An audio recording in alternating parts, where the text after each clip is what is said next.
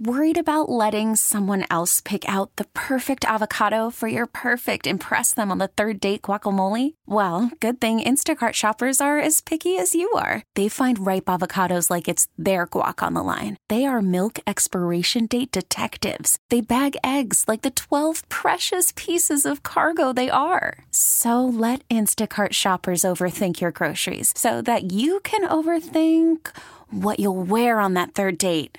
Download the Instacart app to get free delivery on your first 3 orders while supplies last. Minimum $10 per order. Additional terms apply. Time for our daily tech and business report. Today we're joined by Bloomberg News reporter David Walsh. Honda is betting big on batteries to catch up in the EV race. The company's CEO saying they set to break ground on a new $4+ billion lithium-ion battery plant in Ohio. So, David, tell us more about these batteries, why they are different, and I don't think that Honda's the only one trying to build a better battery. They aren't, but think about Honda. What are they most known for? Civic, the Accord, smaller vehicles, and they're great at building those, and they have a very loyal following.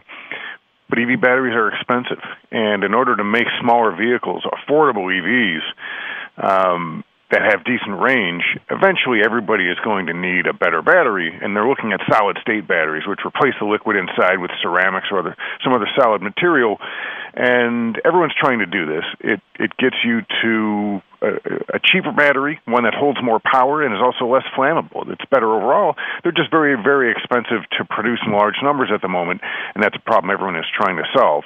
And it's a little more acute for Honda just because their brand is, the Civic is kind of the Honda standard. And to make what they're best at with electric drive, you're going to need really good batteries to do it. And that explains in part, too, why they're starting off with bigger, more expensive vehicles with electrification to begin with. How much more expensive? More expensive than somebody who was used to buying a Civic is used to, right? Right. So the first Honda EVs we're going to see will be in 2024, the Honda Prologue and the Acura ZDX. These are mid-sized SUVs built off the General Motors Ultium battery platform, kind of like the one you see with the Cadillac Lyriq that's out on the road. And take the Honda Prologue. It's about the size of a Honda Passport mid-sized SUV. The Passport starts around $42,000, so Honda hasn't given a price, but I would assume, based on kind of how much more cost is in there, that the Prologue would start around $50 and go on up to $60. So even though it's a Honda brand name, it's going to be priced like a luxury vehicle, and that's the way pretty much all the electric vehicles are right now. Yeah, and California, embraces the EVs, and so I would imagine that we would probably see a lot of these, out on the road. But I wonder to what extent are people willing to pay that $60,000 for a Honda as opposed to paying $60,000 for, say, a BMW SUV. Well, look, this is the challenge right now for automakers.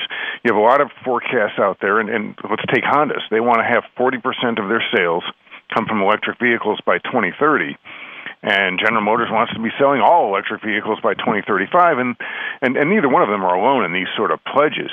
I think it's going to be tough to hit those goals with the current economics of electric vehicles, and that's why they need better technologies to lower the cost of batteries and make these vehicles more affordable.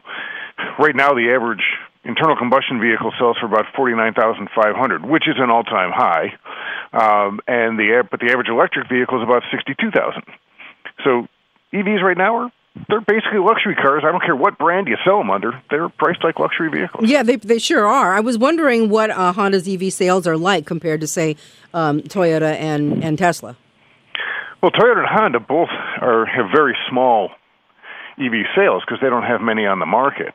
The top two, look, Tesla is far and away the electric vehicle leader in the United States and globally for that matter.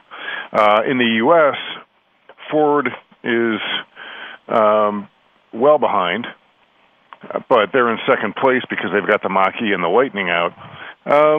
This year you will see General Motors probably pass up Ford because they've got 5 different EVs coming out. Honda and Toyota are way behind. The other really strong contenders actually are Hyundai and Kia. They've got electric vehicles out in the market, and they're pretty nice. They're crossover SUVs, which is what most people want to buy these days.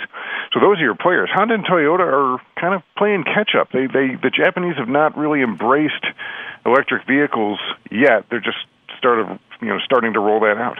And you think this new battery plant announced in Ohio, good idea, huh? Well, they have to, right? You have to have domestic production of batteries for a number of reasons. One, just as a practical matter, they're really, really heavy and expensive to ship, so you can't be bringing them in from Asia. Companies do it right now, but it's not a good long-term strategy. More importantly, to get the tax credits, the full $7,500 per vehicle from President Biden's Inflation Reduction Act, the batteries in the vehicles have to be assembled either in the U.S. or with one of our free trade partners. That's Mexico, Canada, South Korea, a few others, to get that. And the best way to do it is to build the batteries here. So Honda's building that battery plant down in the wilds of, kind of in the cornfields of Ohio, but they also have vehicle assembly down there too, so they're not going to have to ship the batteries far, and they'll get those their buyers, I should say, will get those tax credits. Bloomberg News reporter David Welsh, thanks very much for the reporting. You can hear our Tech and Business reports weekdays at 12:30. T-Mobile has invested billions to light up America's largest 5G network, from big cities to small towns, including right here in yours. And great coverage is just the beginning. Right now, families and small businesses can save up to 20% versus AT&T and Verizon when they switch. Visit your local T-Mobile store today.